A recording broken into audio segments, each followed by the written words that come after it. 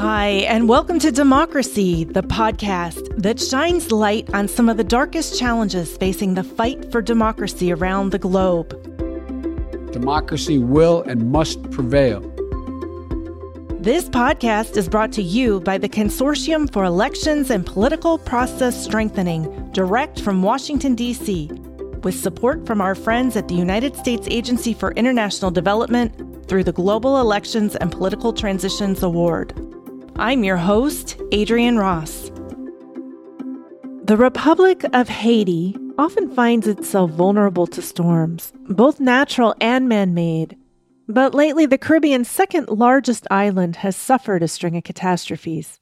Like the rest of Latin America and the Caribbean, COVID has been crushing. Then the tremendously shocking assassination of President Jovenel Moïse happened in July. In August, just a few weeks later, a major earthquake claimed more than 2,000 lives. Prime Minister Ariel Henry said the quake put his nation on its knees.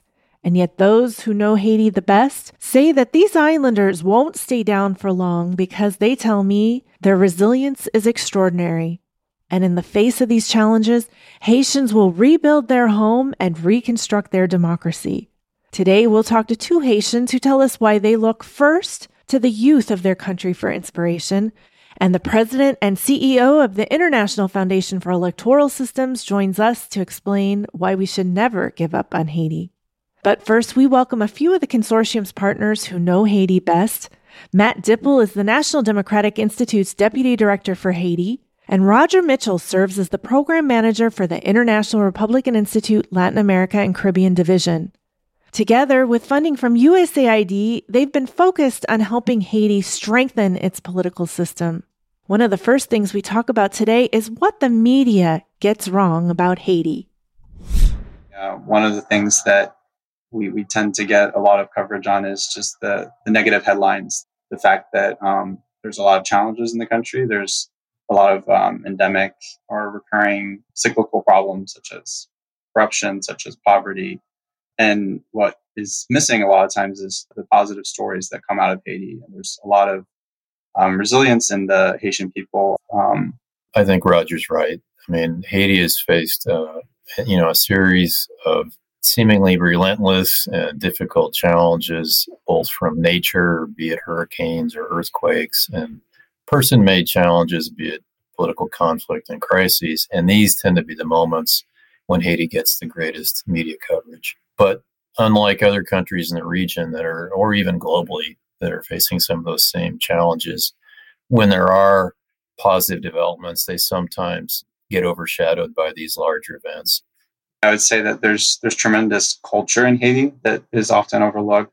There's also a very large Haitian diaspora in the U.S. that has influenced our own cultures. And I think that's something that can be sometimes overshadowed just by the media.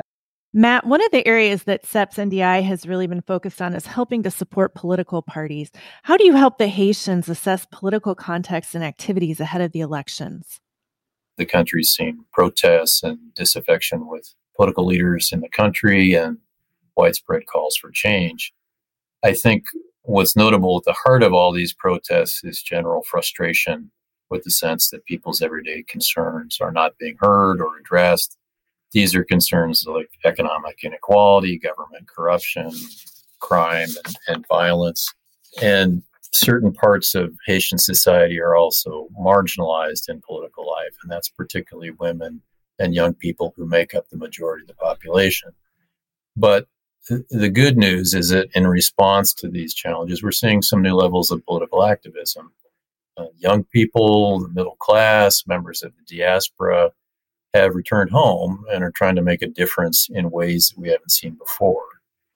When you talk about enthusiasm, how does that show itself in Haiti? Do you just see people more excited? Do you see higher numbers of turnout of individuals interested in helping? What have you witnessed? You're seeing more young people take part in political life. They're taking part in social protest movements. They're even starting new political parties. So, this includes elements of the Haitian middle class and university students, some of whom are returning from studies abroad to make a difference back home in Haiti. Roger, your team at the International Republican Institute has created a university talking about all these students who've come back home from studying abroad. And you've done it directly to help broaden the voices across the country. Can you tell us a little bit more about this program and how it got started? Of course. And maybe just echo some of what Matt has already said. This program that we've done under the CEPS consortium in northern Haiti is a program that targets local grassroots organizations. These are groups that are really just starting, that are maybe mainly composed of volunteers and that are really at the local level and communities. And in partnership with a local Haitian university, we developed a curriculum, a course that could benefit them, that could help them increase their capacity in areas such as advocacy, communications, financial management, monitoring and evaluation, and looking for additional resources to be more sustainable. One of the successes, I would say, of this program is the fact that these independent groups, these 10, 15 different organizations, didn't know each other at the beginning of the course. And through the course, they were able to establish these new relationships and form a sorts of network, an informal network, I would say. And we're hopeful that in the future, we can continue to leverage those groups and that network in order for greater collaboration to take place between organizations and greater civic engagement to take place at the local level. You both have remarked repeatedly to me in private and again in this conversation about the resiliency of the Haitian people. Can you each just take a minute to talk about what you found to be so hopeful in this time of despair? We're seeing new elements of Haitian society get involved in politics. And these are new voices, and they hold the promise to begin potential and perhaps incremental renewal of Haitian politics and political leadership if they're able to successfully take part in elections. We are also seeing Haitian good government watchdog groups, particularly in the area of election observation. And these groups are in touch with colleagues abroad, and they're adapting proven tools that Haiti can use to improve the transparency of elections. So I think that the work of these national civic groups can begin to help shed light on and reform some of the long-running shortcomings we've seen of Haitian elections, as has been conducted successfully, has been done successfully by colleagues in other countries. So the hope is the work of these good government watchdogs will give citizens more confidence in the integrity of elections and encourage participation, which in the end is going to be the key to any change and the needed public accountability in Haiti. What I find really hopeful and what really gives me motivation in our work in Haiti is the resilience of our staff and our partners. Something that I find very hopeful is the work that we do, bringing activists, local government officials, and other members of the community together to work together. I think that's something that we see in a lot of these moments of disaster, or be it political unrest, is when community members come together and try to solve these problems together. That's something that gives me hope. That's excellent. Two individuals who are really focused on solving some of Haiti's electoral problems join us direct from Port-au-Prince now. Fitzgerald Jean and Jude Judy work together with the consortium. Jude is NDI Haiti's program director and has worked with citizens, grassroots organizations, and political parties for almost 20 years. He's also founded his own community organization, worked as a radio director, and a history and social studies teacher. Fitzgerald Jean is a consultant with the International Foundation for Electoral Systems. He helps to support Haiti's Provisional Electoral Council and national civil society partners. Fitzgerald has studied electronic engineering and has a bachelor's degree in computer science, but he really is an elections expert who has worked in many places, including the Congo and Kosovo. They were both home when the recent earthquake struck in August. As you know, the earthquake struck mainly in the Nib, South, and Guendens departments. Contrary to the January 2010 earthquake, where many people died thinking they would be safe in their homes or rushing back to get shelter at home, the sensitization on how to behave during an earthquake clearly paid off, as this time around, everyone rushed outside in the streets. That knowledge has probably saved many lives. Since we are living in Port-au-Prince, our region have not been really affected.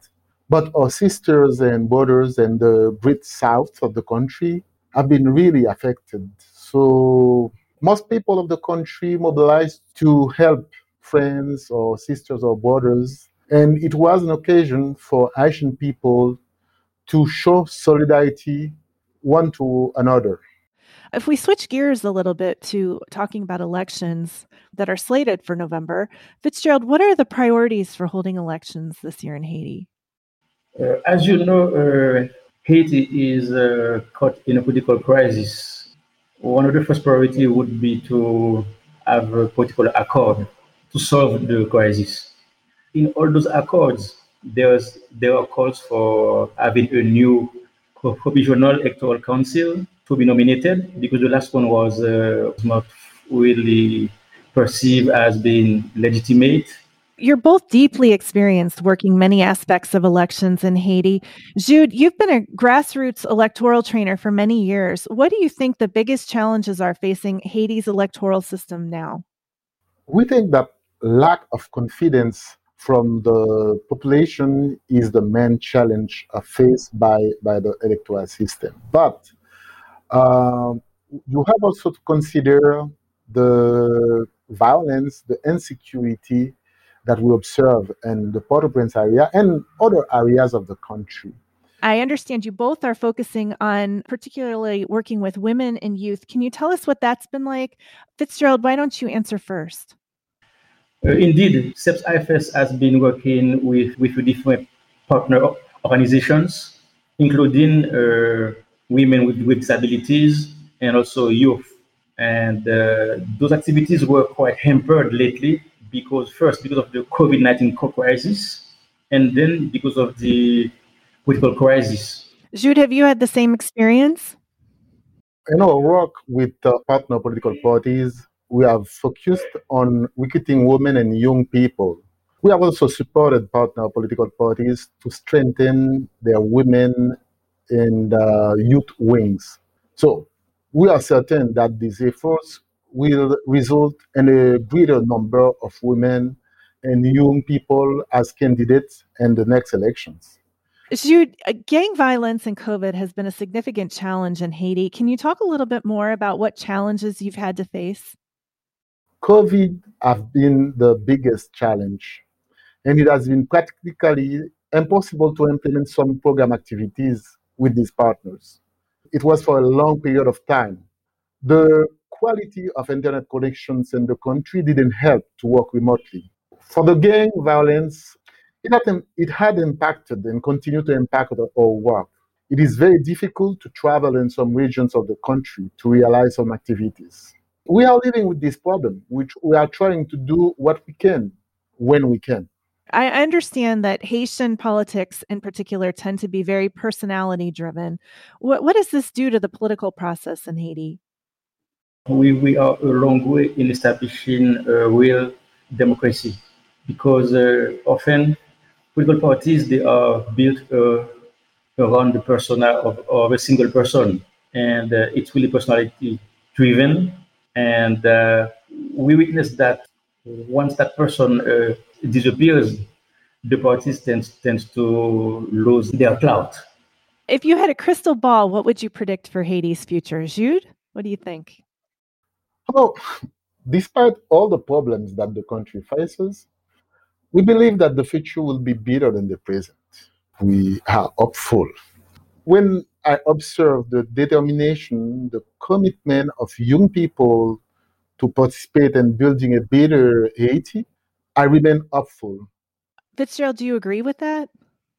Personally, I'm quite pessimistic because so far, every time we have reached some depth, we find a way to dig deeper.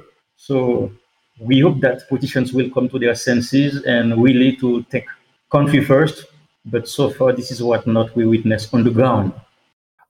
It's a reason why we need more new, young women, honest, competent people in politics. And it's the reason why we work to bring these kind of people in politics, because we know if we want to change the situation of the country, there's a necessity to have other people involved in politics, people with new ideas, Yes, I agree with Jude in principle, but so far, those people, I don't see them forthcoming. I don't see no one emerging meeting those criteria. And what we have seen during the last years, maybe not even last year, during the last decades, it's an exode. It's an exode of the most capable, prominent people abroad. Because the youth, most young people, as soon as they get a chance to go study abroad, go live or work abroad, they take the chance and they rarely come back. And those are the people who could really make a difference. You have a lot of young people who were in France and United States and Canada who have their scholarship in this country who came back in Haiti. And these people want to participate in the building of a new country. And it's the reason why you have this movement in 2018, the Petro Challengers movement. It was a lot of young people who understand that Haiti is their country and they had to fight to have another country because only Haitian can help building another country. So I met these people in every region in the country. I'm traveling a lot in the country, and when you meet young people from the universities, young people from community organization, you can feel the vibe. You can feel their will to take part in this movement to have a new Haiti. I understand that with the situation we have now, it's normal that people are pessimistic, but there is no other way. We have to change this country, and Haitian have to do so. Well, gentlemen, we will leave it there. Thank you so much for joining us today.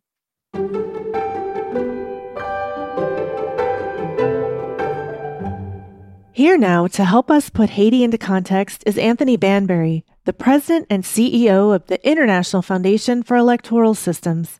Tony came to lead the foundation in 2018 after an extensive career with the United Nations and the United States government. He lived in 8 countries over a 12-year period. In fact, in the 1990s, Tony served as a human rights officer for the Joint Organization of American States UN Civilian International Mission in Haiti. In 2010, when the UN leadership was tragically killed in the earthquake, Tony was tapped to serve as the emergency acting deputy head for the UN peacekeeping mission. There is no one better to help us thread the conversation on democracy in Haiti today. Tony, when I look back at some of the congressional testimony you've given on Haiti, you historically describe your service there as one of the most difficult, proudest moments of your career. Can you share a little bit more about your firsthand experiences working in Haiti? I've lived and worked in Haiti on 2 different occasions. The first was in 1993. I was a very junior UN human rights officer working with the joint UN OAS human rights mission in Haiti called MICV, which went in after General Raul Cedras kicked out the elected president, President Aristide.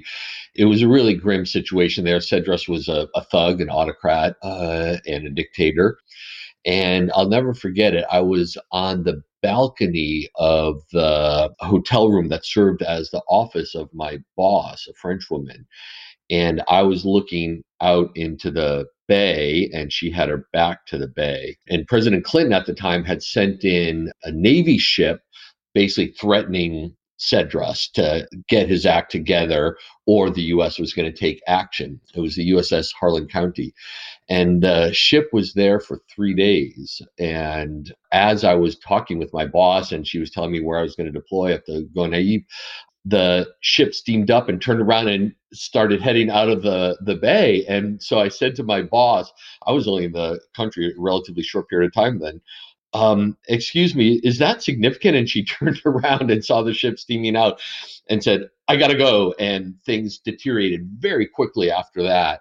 And overnight, the Canadians pulled out. Ottawa sent a C-130. All the Canadians left.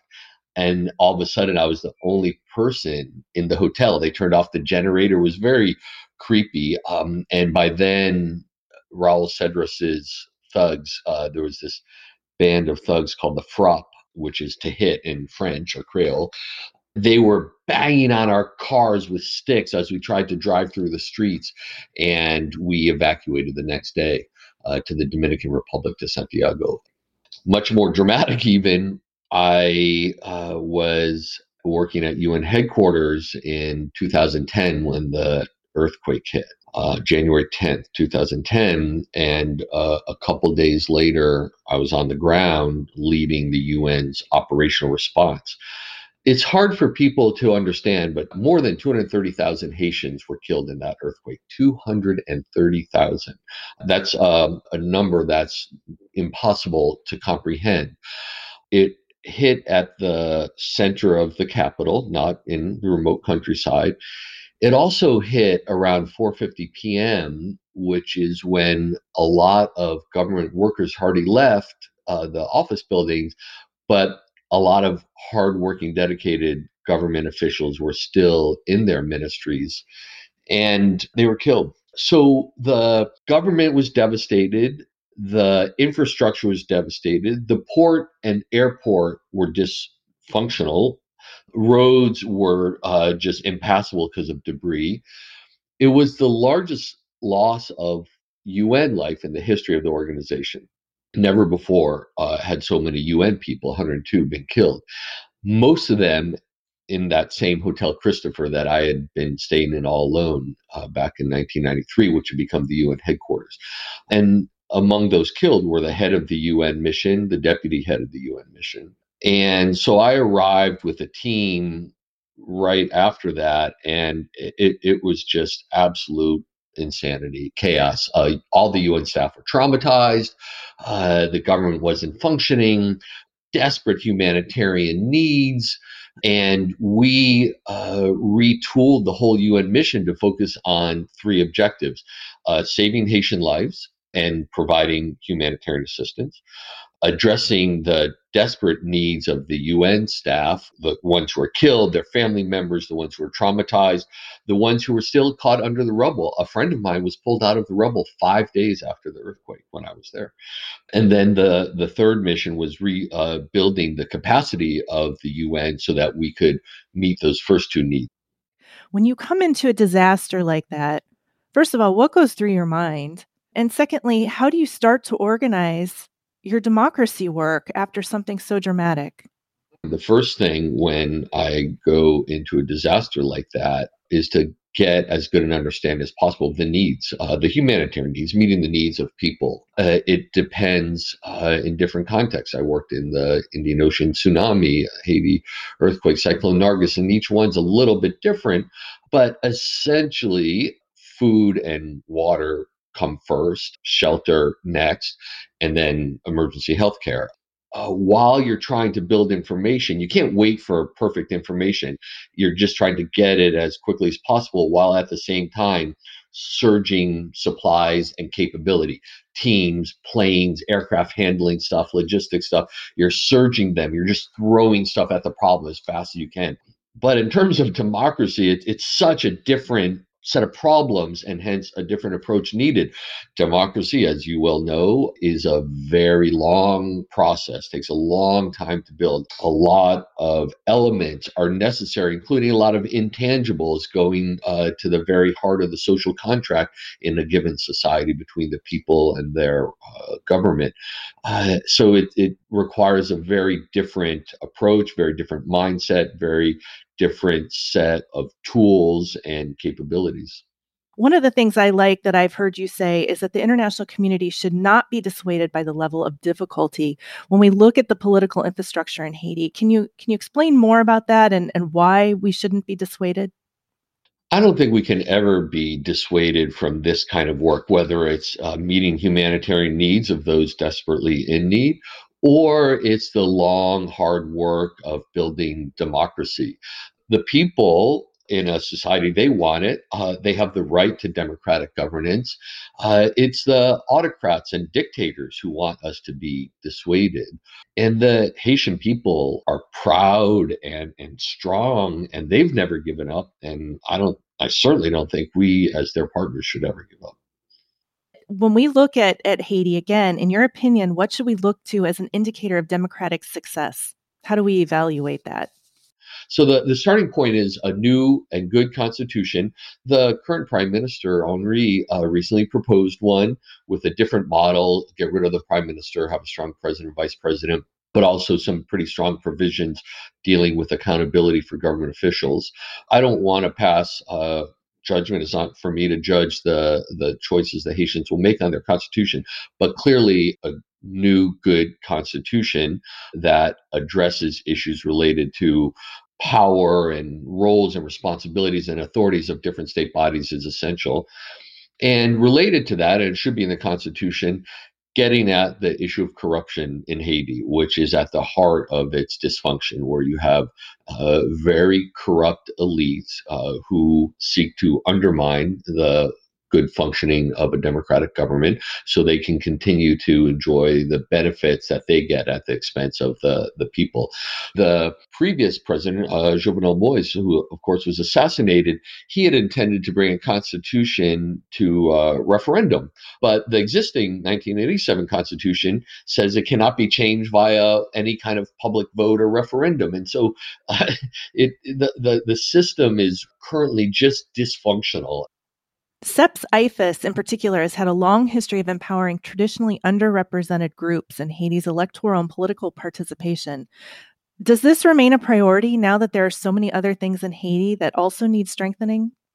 Absolutely. And it should be a priority in any society, the role of women, the role of youth. The future of any country in the world is its youth.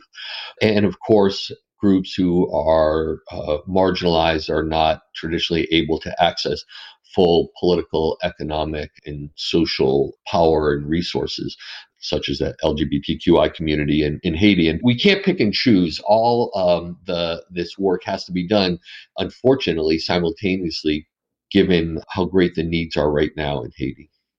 You've referenced the resilience and the incredible qualities we see in Haitians. What is it that people who have never been to Haiti or don't know a lot about this issue, what should they know about Haiti? Haitians are a wonderful, warm, fun, interesting people with a rich culture. It's a beautiful country. Haitian people care a lot about education and the education of their children. After the earthquake, when Port-au-Prince was absolutely devastated, hardly a road was passable, hardly a house was left fully standing and unimpacted.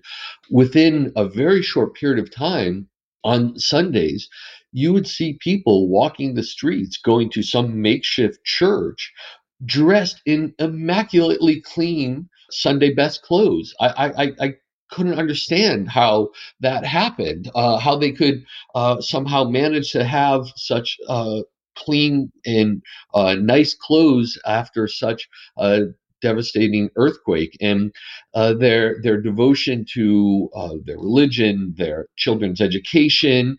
I mean, things that people around the world care about. And Haiti also has some fantastic food and culture. The art in Haiti is great. The beaches are amazing. The water is amazing. Some of the historical sites. It's really a fantastic country to visit. And it's quite a bookend to describing the earthquake. I mean, really, it's unfortunate that there's been such tragedy on the island. Haiti's partners have a special responsibility to do more to provide the support, whether it's of a humanitarian nature or support to political processes, rule of law, anti-corruption. We have a big responsibility, I think, to provide the assistance that's really desperately needed. In your congressional testimony last year, you said the story of Haiti is the story of democratic governance. It is forever a work in progress. Does that remain true? And what do you expect to see from Haiti in the future as they work to rebuild their country? In any country, the work of democratic development is a process. Look at the United States and the challenges to democracy in the United States.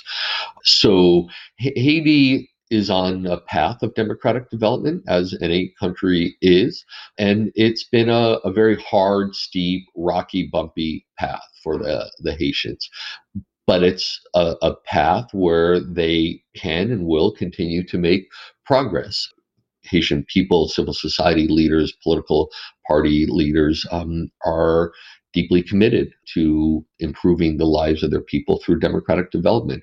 And certainly CEPS will be there with them walking down that path. Well, President of IFAS, Tony Banbury, we are smarter for having talked to you about Haiti today. Thank you so much for joining us.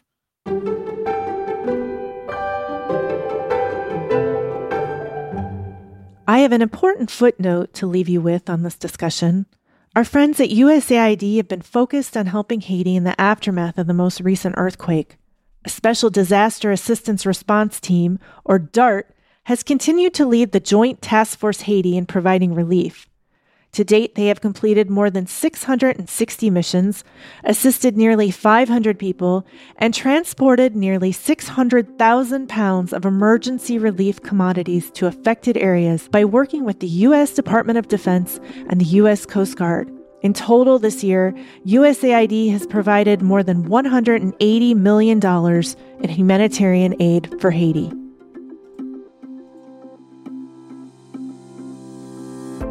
This podcast has been produced by the Consortium for Elections and Political Process Strengthening through the Global Elections and Political Transitions Award and is made possible by the generous support of the American people through the United States Agency for International Development. Opinions expressed here are those of the host and the guests and do not necessarily reflect the views of USAID or the U.S. government and is produced by Evo Terra and Simpler Media. For more information on Democracy, the podcast, and to access the complete archives, please visit www.ceps.org/podcast.